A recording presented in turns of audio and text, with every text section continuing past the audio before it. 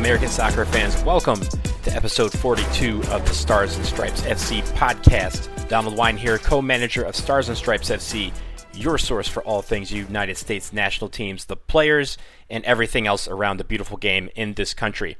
We are back a day after putting out episode 41 yesterday because I have a great conversation for this show. As we close out Black History Month, I wanted to bring on someone who I've known for a long time. He has been doing the legwork to bring to light stories and players that need highlighting during Black History Month and beyond. He has been, like I said, he's been a homie of mine for years, and he's become a leader in the supporters culture down in Richmond and across the country. He has 2 podcasts. He helps to run a supporters group for the Richmond Kickers, and he has collaborated with another supporters group to create, hands down, the funnest rivalry in American soccer. His name is Elliot Barr, and I'm delighted to have been able to sit down with my mans to talk about his podcast, the Black supporter culture, and how change is coming far too slowly for people of color. So here is that interview with Elliot Barr.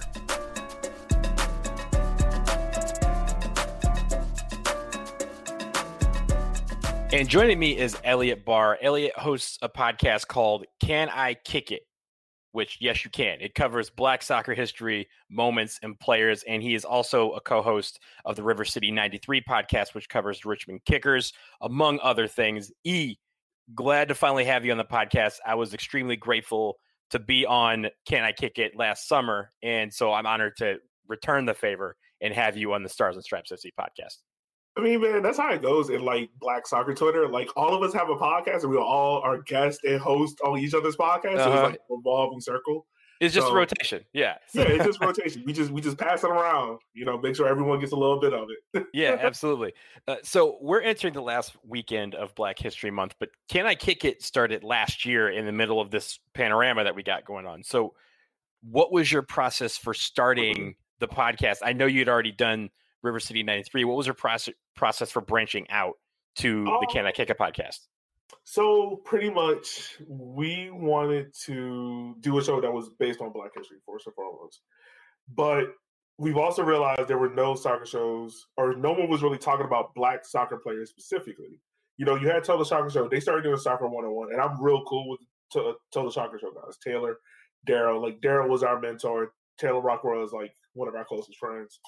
So Soccer 101, but they were doing more of the basics of soccer and more of like the bigger highlight stories, that would capture like their audience, like Diego Maradona and Pele and stuff like that.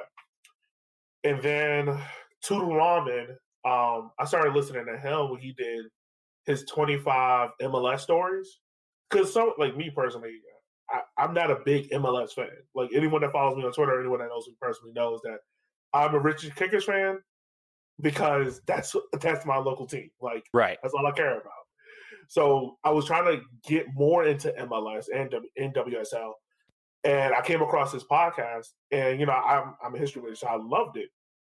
So me and Shanair, my co-host, we were just talking about it. We were like, dude, no one's doing this. Like, why not us? Like, why don't we do it? And it kind of came at a perfect time too, because in the pandemic, we had a bunch of free time. So we were just like, all right, if we're going to do this, like, how do we want to do this podcast? So if you listen to our shows, it's kind of a mix of Soccer 101 and 25 MLS stories in review, because not only do we give you the current events of like how this person's story is relatable to now, but then we also give you the history behind said person. But we wanted our podcast to be niche in a sense of, we didn't want to do like the first episode to be like Pele or Kylian Mbappe or Paul Pogba, because you already know those people. Like the casual fan now, no Paul Pogba and no Kylian Mbappe. There's nothing different. The older crowd knows Pele. So it's like my mom knows Pele. My mom probably has watched 20 minutes of soccer her entire life. So I'm like, all right, well, there's no point in doing that. So we decided to do stories that were more niche, but they were interesting in the fact of this is an important figure in soccer. Why? So that's kind of how we started. And then we chose the date June 19th, just simply because, everything that was happening in the summer. Juneteenth for us is pretty much Black Independence Day here in America. We had this podcast that was dropping, and we were like, all right, this is the perfect day. This is where we're going to do it. So, yeah, it kind of came all together in a span of a month and a half. Yeah, a month and a half. Yeah, well, you hit the ground running with it, and honestly, you've told some stories that have been the inspiration for some of the stories that I've been telling this month during Black History Month. Like, Wendy Renard, like I listened to that podcast and I was like, she does have a really interesting story. That was your second episode. And then also I will tease by saying I'm doing a write-up on Nicholas Anelka this weekend based on you reviewing Misunderstood. I finally got to see it and was like, now I understand why I need to just go ahead and write about just his stories. So you mentioned some of them, right? You mentioned some of these stories, but how do you find some of these players like, oh, this is the dope story that we need to tell? It really just comes across as just inspiration. Like, I'll give you one for instance. The Mario Balotelli one. Mm-hmm. Mario Balotelli was a player that growing up, only thing I heard about was he's a horrible person. Like, I don't know if you can cuss in your podcast, so you might have to bleep this out, but he's an asshole. He's all about himself. Like, the one clip that always got played in my head, because I really became a soccer fan in 2014. So I kind of miss prime Mario Balotelli when he was an intern in Man City. So the one clip that pops up all the time is when he's in the preseason game against LA Galaxy, he kind of tries to like backheel a goal. Mm-hmm. And they're like, oh, this is horrible. Like, these subjects too raw. But then when we did his story, you could just see it was one of like misunderstood. Like, it's almost like Nicholas Anelka in a sense. And Nicholas Anelka's story is really one of like T.O. Like, right. His story is similar to T.O. in so many terms. But Mario Balotelli's story is one of, he really just needed a strong black figure in his life. A strong male figure. And he had that in Roberto Mancini.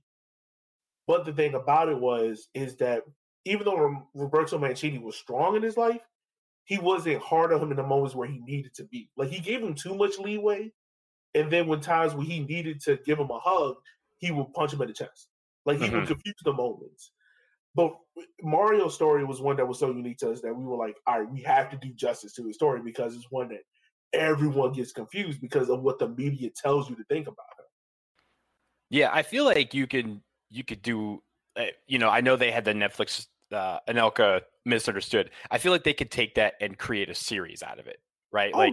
Throwing in, Balotelli and, even some American players that are just like completely, like, I always think Modou is so underrated and people just think of him as this French player. I'm like, no, you misunderstood. Like, even like the misunderstood portion can be construed to be like, yo, you just don't realize how good or what kind of impact this player made on the game. And I think that's it seems like that's some of the stories that you have been telling on the podcast, even, on social media when you're posting some of these players every day. Oh, yeah. So even like the Black History and Soccer posts, so that came about 3 years before I even had a podcast. Like, I was just like, and it's weird to look at Twitter now versus how it was 3 years ago where no one was even mentioning Black history. Like, it was like one of those things like, all right, January 4th, we'll make a posting. No one on Twitter will get upset at us. So it is what it is. 3 years ago. Now it's like, you waited to the second to make a post? Like, dude, come on, man. So I started making the post, and I was just like, all right, I want to bring awareness to soccer, but I want to bring awareness to Black players and their importance. So what I normally would just do was like find some important facts on, copy and paste it, put it on Facebook, find a picture, boom. And then when we started River City in 93, because we started River City in 93 in March of that upcoming year. So coming up that upcoming February, we're kind of hitting the year, and I was like, all right, well, I'm going to use my platform. Like, I'm a Black man. Like, why not? And then the next year. So it's kind of like a thing, like every year I have to do it. And it's weird in a sense because I have white friends that hit me up and be like, yo, I enjoy your... It's more white people than Black people that hit me up and be like, yo, I really enjoy your posts because I never realized, like, I never knew the story of such and such, or I never realized that they were at this team at this particular moment, And that's like, I know every Black person of everywhere because sometimes, like, I think Portland Timbers made a post recently about one of their Black players, and I was like, all right, that's my next post tomorrow because I never knew that story. So I'm like, I want to bring awareness to this. And that's what it's all about. It's about bringing awareness to these players that, we live in a country where, first of all, soccer knowledge and soccer history is not something that is well documented. If you want to go back and trace a lot of these clubs' histories, a lot of these teams' history, you can only do so maybe the last 10 years or so. And these are outside of MLS. MLS, yes, it's well documented, because it's been a well documented league. But if we're talking NWSA, I mean, we're talking like USL or Missile or whatever, it's not really well documented. You might have a couple of people that know stuff, but as far and large, history is all over the place. So if we can do a better job of that, and I want to do that in large part of with these Black players and making sure they're not forgotten, because without them, you don't have the likes of DeMarcus Beasley. You don't have the likes of Jermaine Jones and, Weston McKennie. So we have to pay respects to our legends in order for us to enjoy the future benefits.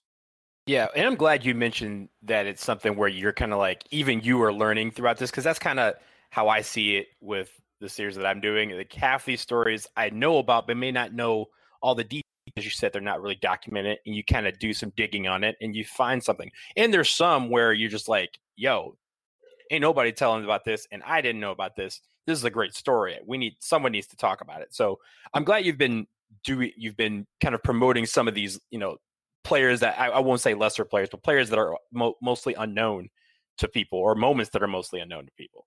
Yeah. And also like the thing about it, like Whitney Renard's story is what made me appreciate women's football more. Like, because up until that point, I never really had a women's football team because there's none real close to me. Like, even though I'm in Richmond, people are like, "Oh, you support Washington Spirit," but DC and Richmond, like, it's we're not the same. Like, it's not like a hot skip and a jump. So, doing the research on Whitney Renard and also like Crystal Dunn, it was like a certain point you couldn't learn anything else about the player. Like, it was like if it wasn't up until the 2019 World Cup, it was like all of the footage was like, like you might know something, you might not. And it was very confusing because I'm like, Whitney Renard is one of the greatest center halves in history, period. Like, men's or females. Like, if she was a male player, we will be talking about her to no end. And the fact is, like, a lot of the articles we found of her about the 2019 World Cup, because it was in France, it was like, oh, well, we can talk about her now. And that's what my whole thing has been about. Like, when we do these women footballers, about like, we have to do a better job of giving them the platform to talk about. It's great that we're asking them now, but we have to keep that same pressure on them. Allow them to speak about the stories, because a lot of the stories are so great, but it's like no one covers them, that no one knows about them. Yeah, well, this is, I mean, all those stories are really cool, but this is the part where I usually do this at the end of a show, but this is the part where I ask you to choose between children. So which episode or episodes, you can pick one or two, have been your favorite to do, or branching it out, even with the posts on social media that you do, which of those stories have been your favorite to tell? Oh, man. I have to say, okay, so it's two. I think the most impactful one that we have done is the Lincoln Phillips one. And the reason why for that is because a lot of people, not only in the Richmond area, but a lot of people that I look at it too as like soccer legends in media, did not know that story, had no idea about it. And also because he's from this area, like he's from the DC, Nova, Richmond area. And a lot of people did not know his story. And when we did his story, you kind of see the trickle-down effect of now, like, Chicago House is kind of doing a highlight on him, man. I think he was on the Crack podcast with DeMarcus Beasley, who I've been DMing him to be a guest on my show. Like, I want him because he was our first ever episode. Like, I want him on our show. They did a highlight with him. So you kind of now see the trickle-down effects of it, of, like, we brought this story to the mainframe. And I realized this during our story, like, we're never going to be, like, the real highly popular podcast because we're so niche. Like, I understand that. But, and also in terms, like, we could bring highlights to it, and then they go on other shows where they get their flowers and whatnot, then, hey, it's all worth it. And I think the other episode that I enjoyed doing, oh man, I have to say it was the Black Supporters Roundtable that I did. That was a really good one, by the way. Really good one. I think that was around. I think it was around August, and the way how we designed the episode was just really on a whim. We were just like, all these issues were happening across supporter culture, and we were all just kind of equally frustrated. So we were just like, all right, man, we need to talk about some of these issues that are happening. So that's what we decided to do. We decided to talk about these issues, put them out on forefront. And we did the podcast in a way of where, yes, we are all black supporters, first and foremost, but we're different black supporters, because when it comes to soccer, a lot of soccer execs like to think that black people are all the same.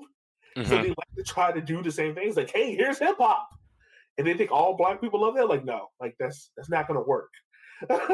Right. So we had supporters from Chicago, from Madison, from Richmond, from Atlanta, from New York, from LA, just all talking, and from Dallas as well, just all talking. But you can hear the difference of what soccer means to us, what attracted us to the game, what makes the game attractive to us, what are some of the struggles that we're having of trying to get other people in our community in the game. So that podcast really opened a lot of people's eyes, and I loved it. I loved how we did that episode. Yeah, it was really good. We're gonna table the supporter talk for just a minute, because we're gonna talk about that. But I did want to just kind of get a glimpse into the future for you. Like, what stories are you looking to do down the road? Are there some that you have pegged that you want to tease, or just say like, hey, this might be something that I might do a longer deep dive on a future episode? So right now I can tease this one, of course. On Sunday, we're going to be doing a crossover episode. We're going to have a guest host, the Banner Pub FC. Uh-huh. We're going to do an episode breaking down Thierry Henry's Hand of the Devil. And really just because of that's a moment in Black history that you can kind of latch onto so many different things like racism, economics, World Cup implications, because it kind of, and this is one thing I love about our show, and you probably hear it a lot in the episodes because I'm an extreme agent. We really get into the what ifs. Mm-hmm. And this is one of the episodes where I might have to like reel myself in a lot, because I will dive into the what ifs of, if France doesn't make it to this World Cup, do we then have the Nicolas Anelka explosion? Right. Do we then have the France rebuild in 2014 that leads to the 2018 World Cup win? Because if France doesn't make it to the 2010 World Cup, then that starts earlier. Yeah, maybe it starts earlier. Yeah, it starts earlier, but then we also don't have, like, Karim Benzema doesn't get his breakout moment. Patrice Evra doesn't get excluded from the 2014 World Cup squad. Mm-hmm. It's so many what else. Republic of Ireland gets their moment in the sun, and how does that 2010 World Cup, helps Republic of Ireland? So it's so many what's if. We're also doing another crossover episode with For the Culture United. We're going to be talking about Andy Cole's and Dwight York partnership exclusively in Man United. And how was it to see? Because in my hearing, I might be wrong, that was the first exclusive, like, high profile two black men leading the line for this English club, and how did this come to be, and what was their historic importance on English soccer and things like that? Because when you talk about great English strikers, they don't get talked about, but they get mentioned in terms of like, oh yeah, there were two guys that were on this World Cup trouble team. That's right. Pretty much it. You don't really hear anything else about them. Yeah, well, that'll be interesting, and you just did it again. You just teased an episode, and you're leading right into the broader discussion that I kind of wanted to have. As you've told some of these stories over the past few years, you've also just speaking personally, you've been instrumental in speaking out against injustices against Black soccer players, and maybe more important for the two of us and for others out there, Black fans. You've become one of the leaders in Black soccer support nationwide. So first of all, thank you for that.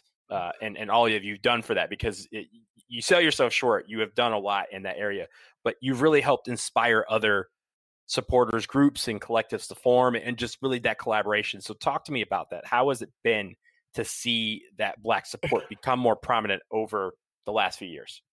It's amazing, man. It's weird to see have someone else call me a leader.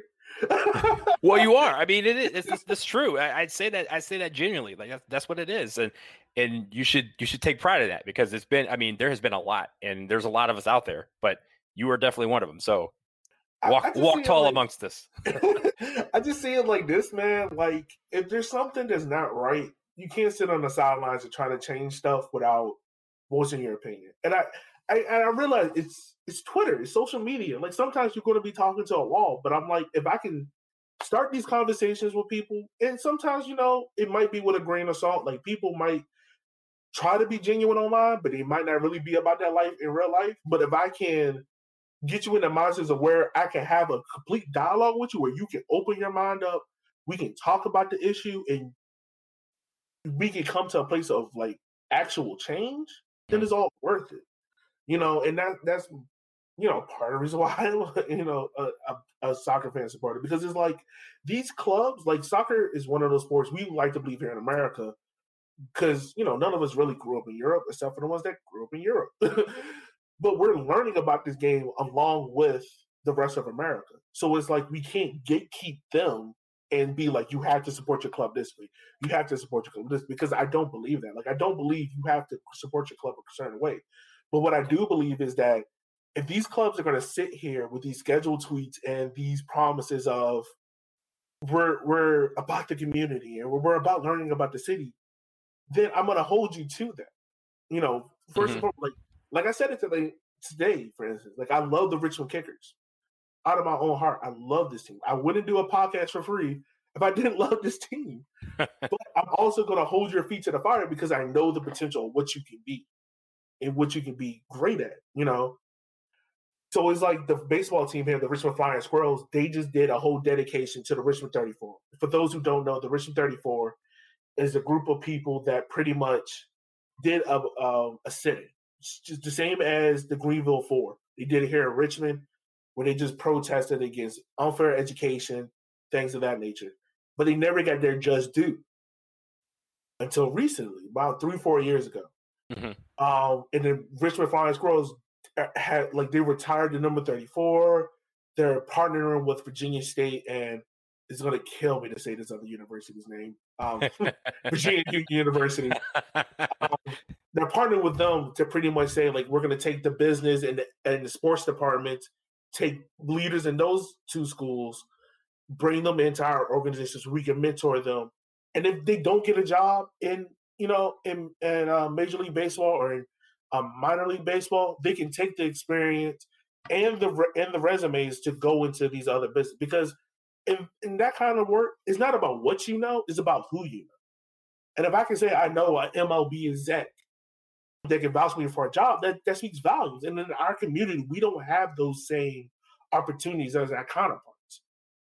And that's one thing that I would love to see the Richmond Kickers do, is to latch onto the community. Because if you say if your name is Richmond, you just don't represent one part of Richmond. You represent the entire part of Richmond. The north, the south, the east, the west. You represent all of it. So give people those opportunities in our community to show, like, hey, you want to market to us, give us an opportunity to be in your front offices, and that's part of what I talk about on Twitter. Like, I'll mention the conversation. Like I talked about to Northern Guard supporters up in Detroit. And it was just a conversation about, like, I wasn't trying to call them out just to be like, well, you're not doing enough. Like, it's never a point of me just trying to call you out. It's because I'm bringing awareness to you because I know how great you can be. Right. And because we can't be in a place of people saying they're an ally just because it fits their narrative or it fits what they want to be. If you say you are an ally, you have to show that you're an ally, not just by making a post. That's the bare minimum. You should make a post. You should make a Black History post. You should bring awareness to Black communities. That's the bare minimum. But what you have to do is be intentional in your words. And actually go out into those communities and help. Because if you can go out here and make promo videos for a soccer jersey or for this scarf that you're making, and this isn't about North Dakota, this is all supporters groups in general. If you could go out here and make posts about that, why can't you go out here and make posts about what you're doing in the community? But when someone asks you about it, you're like, oh, well, we just keep our work to ourselves. We don't need to show what we're doing. But you could go out here and friendly flaunt about this scarf that's overpriced, that looks ugly and whatnot. Like, it doesn't make sense. Like, you pick and choose what you want to promote, and that's what I just talk about. Well, you are also omniscient, because that was leading into my next question once again. Apparently I wrote these questions like maybe a couple hours ago and did not share these with you, and apparently you already knew them anyway. But why is the bare minimum such a problem? I mean, I'm right there with you, because it's not, like you said, it's not just supporters, it's teams, it's organizations, it's leagues, it's front offices everywhere that are. You have to ask them and beg them and demand that they do the bare minimum, and you can't even get that. So why is this a problem that, and really I'll ask again, like, why is this a problem that we as Black people have to be the ones forcing upon? Why is this not something that's shared? I don't know what the word is, but no, I got you. I get what you're saying. Like, to be honest with you, is just because there's no one in the front office that look like us that can speak about the issues. And now, let me also say this. There are people that look like us, but we are still the minority. So when we bring these issues up, it's met with more of, it's almost dealt like with trauma. You know how people talk about trauma where it comes from a standpoint of, well, why would you do that? Why would we need to do that? We've done this. It's met with a more of a condescending tone than more of, you have this idea, let me give you the tools to help. Because if I come out here with this cool way to talk about the schedule and talk about season tickets or how to sell PSLs, I guarantee I'm going to get all the tools in the world to do that, because I'm bringing money in. But because I want to actually bring awareness to this group of people and do more outreach in the city and do something that doesn't necessarily bring money in, soccer teams are like, well, we don't know if we can do that. Like, it's the whole thing with Black Lives Matter. And look, I'm going to be real with you, Doug, because Donald, because you know me. When it comes to Black Lives Matter, I understand you're going to have some people that are hesitant. They're going to sit on the fence. But my whole thing is, let me know up front where you stand at. I don't need you sitting on the fence. If you're for it, I need you 100% in, willing to go lock and loaded. If you're against it, that's fine. I'm not about to sit here and try to go back and forth with you trying to change your mind, because I'm going to lose oxygen doing that. Ain't no point. Right. So let me know so I know where to put my energy at so I can do the things I need to do. That makes sense. Yeah, and that's my whole thing when it comes to a lot of these soccer clubs, and a lot of these soccer organizations and bigger ups, because it's like you want our money, but then you won't make the effort to go talk to us. Or when you do make the effort to go talk to us, we have to go meet you where you're at to make you feel comfortable. Not you coming to us, not you coming to our schools, not you coming to our fields, not you coming to our programs and making us feel comfortable, And that's the whole thing about it. Like, a lot of these soccer clubs think they hot stuff, and they not. Like, it's also the other thing about it is, when you look at it, a lot of these soccer clubs struggle to get notoriety because nobody knows you, because you're not willing to take the time to get known. And also, partially, I also understand it, because you're going to market to who you know in your close circle of friends. I get that. But if you say you represent the community, you need to make sure that you have someone that representative of that community. It is not so much just hiring a Black head coach. That's great. It should be more Black head coaches. But that's also the bare minimum. Having a Black head coach means nothing when you're not promoting in that community. Having Black assistants, having Black people in the front office, that's great. But when you're not marketing in those communities, it means nothing. When you're not making intentional steps and doing purposeful actions to actually go out here and say, we're making an effort to try to be part of this community. And if they say no to you, then hey, you tried. I can't knock you for it because you tried. You put in the effort. Mm-hmm. I can't just sit there. My thing is, you can't sit here and say, like, oh, we hired a black head coach. We're trying. Like, okay, yeah, that's great. What are the next steps? What are the personal actions? Because right now, a lot of teams are thinking short action. They're not thinking long-term purposeful action. Mm-hmm. I'm sorry if I went on a ramble there. No, that's good information. And really people, again, this whole episode is about people need to hear that, right? Like, it's not just about prop up. We see this for other communities too. We'll say, hey, we're going to get this player. We'll get this coach. We'll get this president. And people will like that. And they'll come out because of this guy. And I'm like, no, you have to still make the inroads to say, this is part of an effort that we're trying to do to have long-term roots in this group. I mean, tall trees don't have short roots. They have deep roots, long, thick roots that go far. And I think that's what, you're trying to do in Richmond and others across the nation are trying to do with their respective teams, is to say, make this where 30 years from now, there's another dude whose name isn't Elliot Barr that doesn't have to lead the charge in Richmond because Richmond kickers are leading the charge, right? Yeah.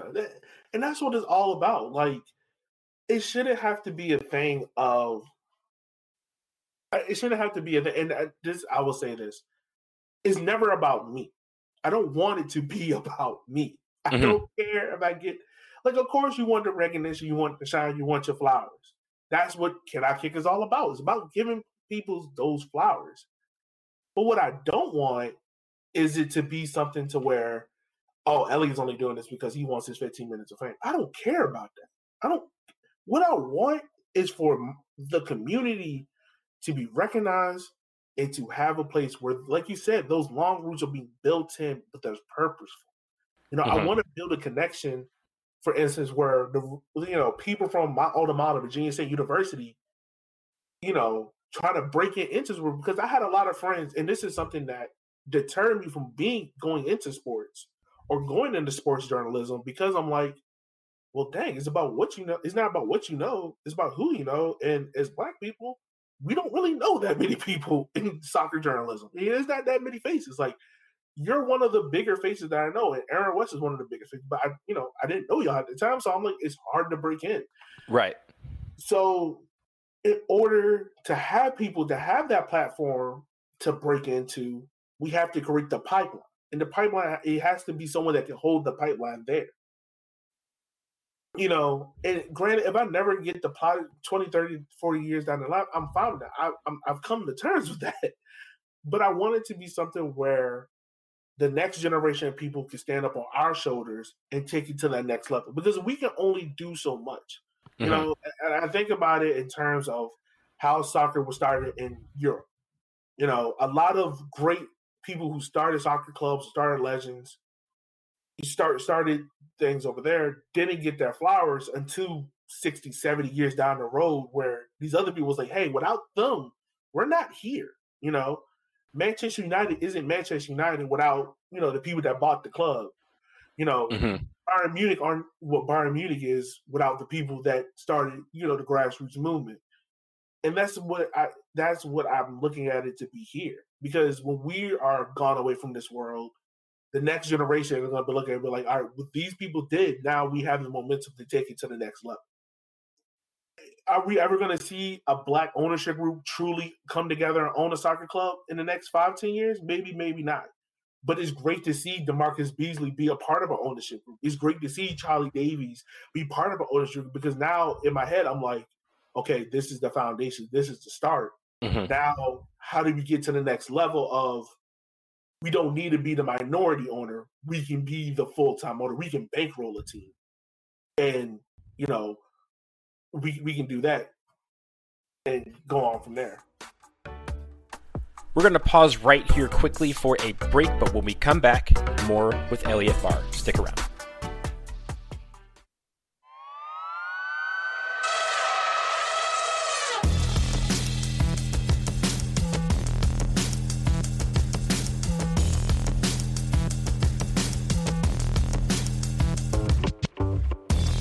All right, let's get you back to the interview with Elliot Barr, co-host of the Can I Kick It podcast and the River City 93 podcast.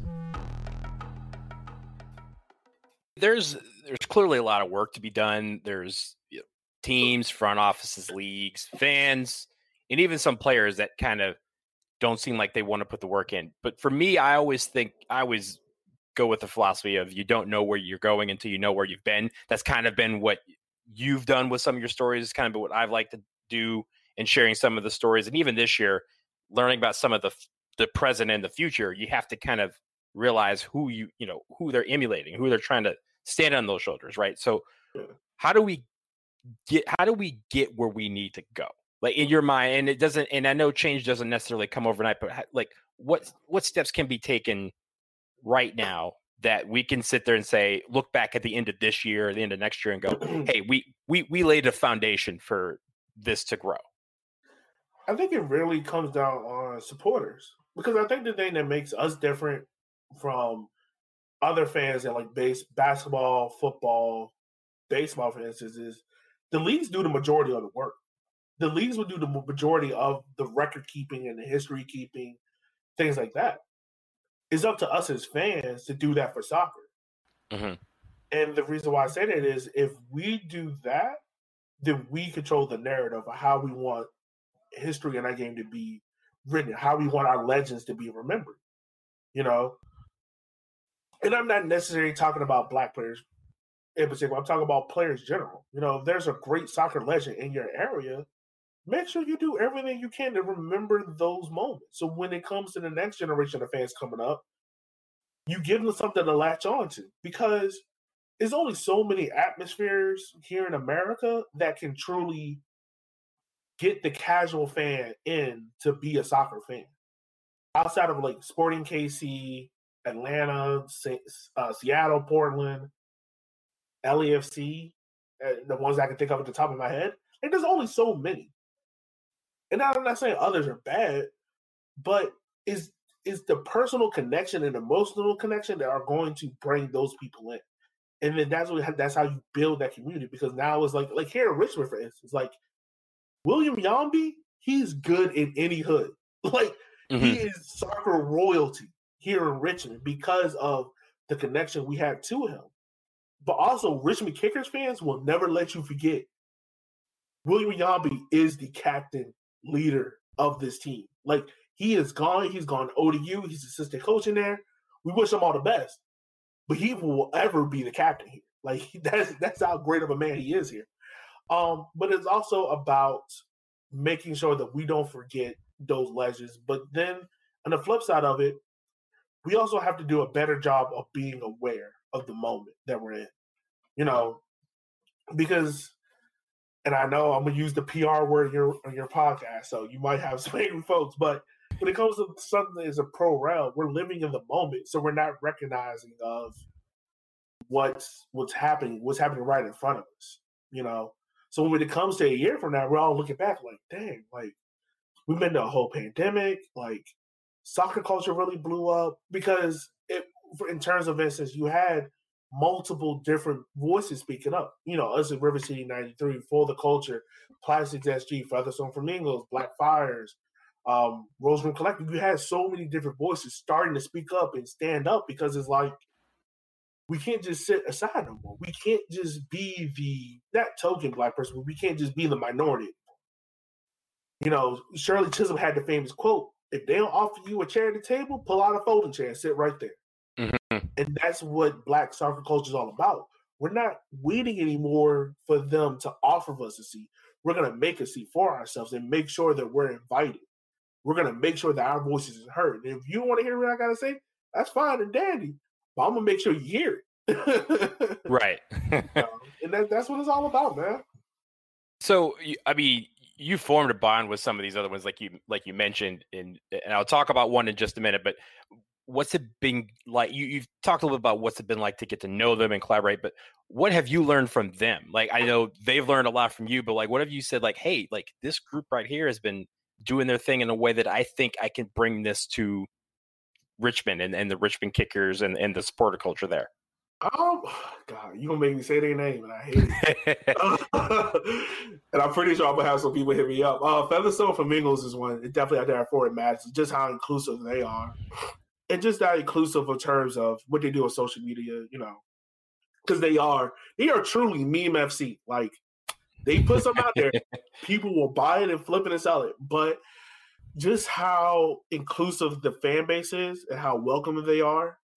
It is intentional. It's not something to where it's not fake. You can tell it's a true, genuine love between the Black supporters group and this supporters group. It's not in the case of like Chicago where you got Black Friars here, you got Section 8 here, and you can tell it's like y'all not mixing, right? But there you can tell, and that's something where we want here in Richmond. Like we want a Black supporters group, but we also know like we have to build a foundation, and that means if we got to start out in the River City Red Army and then heavily branch out, then hey, that's what it is. But we want River City Red Army first to be a place of where people feel welcome. Mm-hmm. We want to change the narrative of we're just soccer fans on the weekends and we only care what happens on the pitch. No, we want to break away from it. We want to have more roots in our communities and working more with the local nonprofits. That's why we're trying to do things like a drive with the organization called #Lunchbox, where they design meals for the home, and not design meals. They make meals for the homeless, give gear to the homeless, all for free. And that's something we want to partner with. We want to partner with Diversity Thrift RVA that does work with the local LGBTQ community.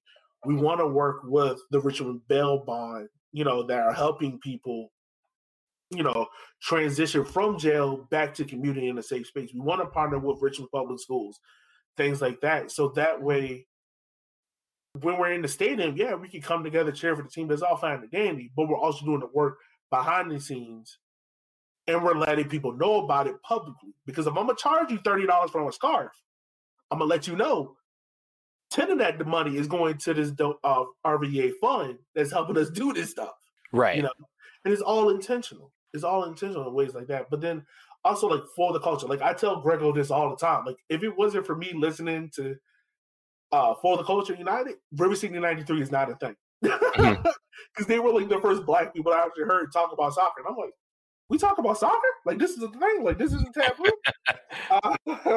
So like that, for instance, them down there, man.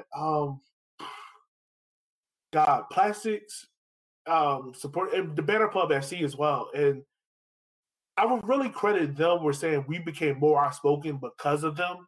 Because you know about it, man. And every Black person was told we have to learn how to code switch. Mm-hmm. You got to learn how to say certain things, not to piss off the wrong person. But for them, man, it just got to a point where we were just like, F it. We gonna put these emotions out there. And like one of our podcasts, man, it was the Greenville tryout on River City 93. We opened the episode just straight up, was just like, we're gonna talk about soccer, but that's gonna be the last thing we talk about. Like we're gonna talk about these issues that are happening in the world because we are two Black men. We have two Black wives. Shanair has a son. And these issues are affecting us. Like this is stuff that was affecting us. If us to not take our platform and talk about it wasn't genuine. And for instance, like normally on game days, we talk about the game, what's happening during the game, of course, and things like that. But that particular day, we didn't tweet about the game. We actually just tweeted out local programs in the city of Richmond. Mm-hmm. I remember that. I think it's actually the thread on our Twitter page. So when we go to our Twitter page, the pin tweet about the programs in the city of Richmond that people can donate to. So every moment in the game, we're just throwing out a different program. Throwing out Art 180, throwing out this program, throwing out this program, throwing out that program. And we're just like, look, these are things in the city of Richmond that you can help with, that you can do. And we did it like that. Like we put it out there for people to bring awareness to the city. Absolutely. So now, since we've talked about the supporters, we got to talk about the Henny Derby. Oh yeah, it's the most unique rivalry in American soccer. I would say it's a friendly rivalry between the teams. It's not like the teams have started to embrace it, but it started because you and actually, you know what? I'm not going to say. I want you to tell the listeners how the Henny Derby got started and grew into this event. It really got started because two black guys wanted to share a bottle of Hennessy. Be quite honest with you. No, the Henny Derby, it got started because me and Kyle was on Twitter, two black guys, and we were just like, our teams play each other. And this is when formats first came in the league, and everyone was in love with formats. So, formats can do no wrong. They came with heat now. I know you don't like to hear that, but they came with some heat. He did, man. If anyone can write a course, I feel like Cam, whoever's in charge of formats at the time, needs to write a book on social media management and give it to every soccer club. Because the way how they came on, you couldn't do it no better, man. You couldn't do it no better.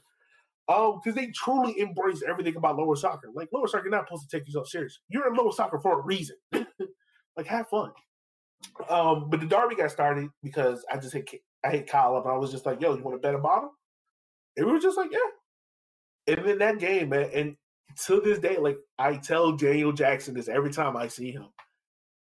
I will name my first child after you because he scored that winning goal. And they celebrated in front of the Featherstone Flamingos and, the flock in. And I was just so happy. Like, the first derby went to the Richmond Kickers, and I just went ecstatic. But yeah, that's how it all got started. Now, the night that everyone knows about that I really think brought awareness to the Henny Derby and Black supporter culture was Heritage Night. And that was the night I was working on with the Richmond Kickers to really bring awareness to Black people in the city and try to build those connections, like I said, like build that pipeline between the Richmond Kickers and the Black community. It happened Heritage Night. And I think some people have seen it, the Heritage Night kits that I designed with the Richmond Kickers, all the proceeds went to Alpha Phi Alpha, which I'm a member of, the Black History Museum, and El Campo. It went to those three organizations. El Campo is an organization that's outside Richmond that works with the Latin community to donate soccer gear. So they do a free soccer camp for 2 months, and at the end of the camp, the kids get to take the gear. So they don't have to pay for anything, but they get free soccer balls, free cleats, they get free tutoring, health, dental, everything, like the whole 9 yards. You get it. And that's a night that I was working on the whole night. So, and it just happened to so-called line up on when Ford Madison was coming to Richmond. Now, unfortunately, we didn't win. But the pregame and the tailgate, oh man, it was legendary. It was like an HBCU homecoming, yo. And for those who haven't been to HBCU homecoming, first, support your local HBCU. Do it. Please do it. And two, when everything clears up and all the Rona gone, please go to a HBCU homecoming. Ain't nothing like it. And this was, man, it was cool because at this moment, I didn't know if I was like soccer cool. I didn't know if I was soccer royalty. And Taylor Rockwell hit me up and he was like, hey man, we're about to have a little kickback at the house. Like, he was at one of his boys' houses that's near City Stadium. He was like, yo, come by before you go to the tailgate. I was like, all right, cool. Like, stop by. First of all, it's Taylor Rockwell from the Total Soccer Show that hit me up. Whoa. So I get to the house and I walk in, and then there's Jason Day, there's Pablo Mara, Andy Styles, and I'm like, dude, is this for real? Like, this is like soccer royalty in this house. And we're just sitting here chilling, having beers. And then we go to the tailgate, man. And that's when we met up for Photo Culture. The North Carolina Courage supporters group, they came up because Connor Tobin was a North Carolina Courage player. And the former mock, and man, it was amazing, man. It literally, like, I still have people come up to me and be like, yo, that's the best tailgate experience that I've had. And these are like Yeah, as long-term Richmond Kickers supporters, because one thing that, tradition here in Richmond is before each game we have a tailgate. We have about a 2-3 hour tailgate. People will smoke pork, bring out chicken wings. Like, we have a theme for each one. Man, and that one, it was legendary. And you can tell, like you said, it's a friendly derby. It's not a derby where we're malicious going at each other's throats. It's not like Charlotte and North Carolina FC where, we saw on Twitter, it's dangerous out there. You might have to watch your shoulder. But Richmond and Forward Madison, man, is a lighthearted derby, man. We throw jabs at each other, but it's nothing malintent. It is all about the betterment of Black people. Like, if it becomes the National Black Caucus for Black supporter culture, then hey, I'm all for it. Hey, and you have a trophy now too, don't? I mean, we got a trophy. It's an actual Henny bottle. It's an actual Henny bottle, which is unique and is something that is cool to have between supporters, man. It's something cool because it's not one of those derbies where it's manufactured. It's not something where the league mandates like Richmond and Greenville are rivals, Ford and Union are rivals, and it's like the fans are like, well, I guess we gotta hate each other. But this is something where the fans came together and was like, all right, we need to have a trophy, and it can't be something where it's like a vase or a glass. It's like, no, it's got to be a Henny bottle. So absolutely, that's what it is, man. That's what it is.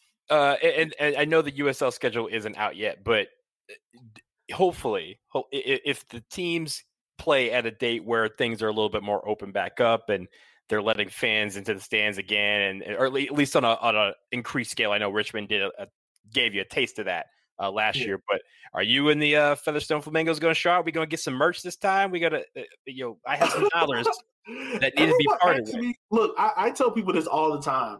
I am not the merch person. I am not the graphic designer. I leave that to those who do that stuff. Like, I leave that to them. But yeah, look, man, I'm supposed to be having a meeting with the Kickers too. I got to actually email the guy so we can start planning Heritage Night 2.0.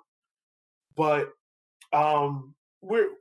if we can come up with something cool, unique, and that really talks about Black culture, man, I'm all down for it. I know last year we kind of ran into the case before Madison kind of trying to profit off the night, but I want it to be something where if we do make money off the night, that the money doesn't go to the club. I mean, granted, I know the club's going to get their cut, but I don't want it to be something where, like, I'm getting money back from it. I want it to be something where the money's going back into the community. Yeah, that's what's up. That's what's up. And again, I will offer my help and assistance of any ideas that you may have to get this thing popping, because I'm definitely coming next time we're open and able. I'm gonna be down there. While we're at it, the Richmond Kickers, they're obviously in USL League One. For those people out there that don't know, you have North Carolina SC is moving into the league. That probably sets up a nice regional rivalry. But what are your expectations for the Kickers this season? I know they were close last year, but do you think they get over the hump and they compete for the title this year? I'll take it back. So going into last year, we predicted that the Kickers will be anywhere between that 3 to 6 range. We never thought that we would be like second in the table. Granted, Greenville went on an amazing run, but it was some parts of that year, and Chenier was all bought in. He was like, "We are going for the title. We're winning the title," and I was more like, "I don't know, man. Like, the injury bug really caught us." So then in a part of the year, it really was the Union Omaha game where things kind of flipped. Like, we won the battle, but we lost the war because 3 of our key players got hurt. And we had to play a lot of players out of position. We weren't able to rest as much. We weren't able to really, like, have fresh legs. So going into this year, I think Darren's done a great job of bringing in not only a lot of the key players back, but he's also brought in players that can do that dual role, that can play the defensive mid, but also can play center back. We have center backs with height now, which is a rarity in lower league soccer. But we also have, a lot of the key players back. I think the first part was bringing back Emiliano Tajaki, but now we also have the ability to not only put him in the midfield, but also have key attacking pieces in front of him, like Stanley Alves, like Johnny Bolaños. We have those parts as well. So it's going to be interesting to see what the Kickers can do this year in terms of what's they're looking to do. Because a lot of the issues that we had last year was we had a plan A, but there really wasn't a plan B. Mm-hmm. So how are the kickers able to formulate that plan B and be effective in it? And I think Darren's next step is to make us more of a possession team, but still have that high press effectiveness to us, so we don't drop off so much. I think in terms of this year, I think it could go any way. Union Omaha, for those who are casuals that don't really look at League One, I think Union Omaha is a team that's going all in. They bought 2 key players from Chattanooga Red Wolves, with Greg Hurst and Stephen Beatty. And they're looking to go, it's boom or bust for Union Omaha. Because if they didn't have if they didn't catch the Rona at the end of the year, they would have been playing Greenville. And they beat Greenville 2 weeks before the finals. So that would have been an interesting matchup. Greenville's another team, and with John Hartz and Dallas J, they haven't brought in a lot of new pieces. They pretty much took the same squad from last year and just like, all right, we're running this thing back.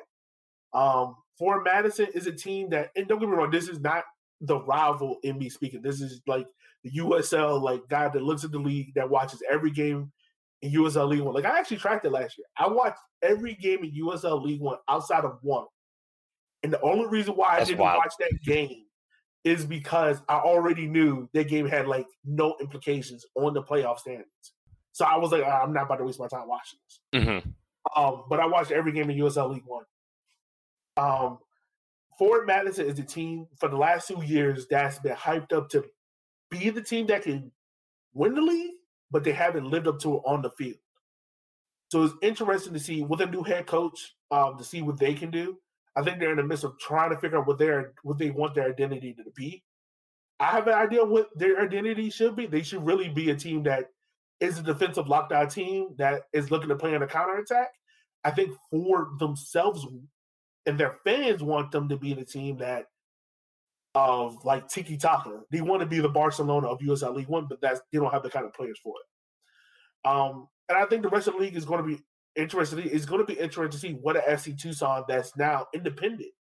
You know, they're not relying anymore on Phoenix Rising for players, to see what they can do, to see how they can come up, because they took a lot of teams early on. They surprised a lot of teams.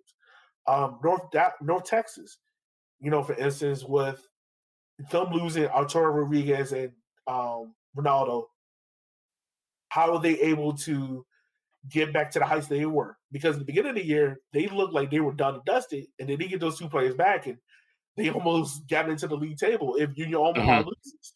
So it's interesting to see what's going to happen in USL League One this year. I think for Richmond personally, what is going back to the 16 table, I think we can finish anywhere between 2nd and 4th. I think will be fine with me. My whole thing is I want to have a home playoff game. Richmond hasn't had a home playoff game since, if memory serves me right, 2014. Our last playoff game was on the road against Louisville in 2016. So it's been a long time since we've been in the playoffs, and it's been even a long time since we had a home playoff game. So in any scenario in which we have a home playoff game, I'm fine with it. Well, there it is. It's a one-shot. It's rolling the dice. That's what's up. That's up. Before we get out of here, E, why don't you tell the people where they can find you and all the great work you're doing? Oh, yeah. So you can follow me at River City 93. Of course, you can follow the podcast there. You can follow me personally at Yogi McLovin on Twitter. I had to make sure it was the right one. Yeah. So you can follow me on Twitter and, interact with us. If you have any suggestions for Can I Kick It episodes, please, we love to hear them. We're not promising that we're going to get around to it. I'm also going to say this now. We are not doing a Pele episode ever. So don't ask for it. It's not happening. We're not doing it. So, yeah, that's where you can follow us at.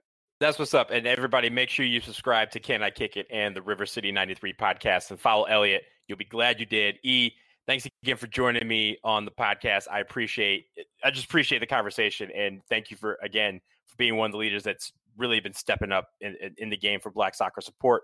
So keep up the great work, my dude. Nah, thank you, man. Thank you for having me on, man. And make sure, hey, I'm telling you, the Henny Derby, if there's fans in stands, just tell me. I'm 90 minutes away. I know. I got you, man. I got you. All right.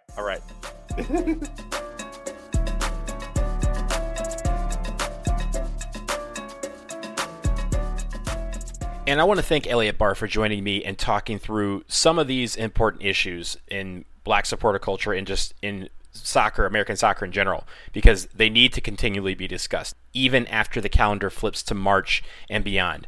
And it shouldn't be just two black men putting these stories out there. Everyone needs to do their part to keep these stories at the forefront. Have the difficult conversations with each other, with your families. Get uncomfortable, because some of us have to be uncomfortable every day with this. So as we conclude this episode 42 of the Stars and Stripes FC podcast, the last one during the month of February and Black History Month, continue to push for change, continue to amplify and promote black voices, thoughts, and people. The boardroom of these teams and leagues and organizations should reflect the boardwalk of life, and our perspectives are necessary in that equation. Continue to elevate black voices and perspectives as fans and make sure that they are all represented. Don't strive for the bare minimum. Push the envelope. Finally, keep these stories going. Black History Month shouldn't be the only 28 or 29 days where you learn, relearn, and unlearn some of these stories and issues. Black people don't wait for February to make history. It's made every day, and it's American history, world history. Let's keep making it. Let's keep telling it. Enjoy the weekend, everyone. We'll talk next time. Take care.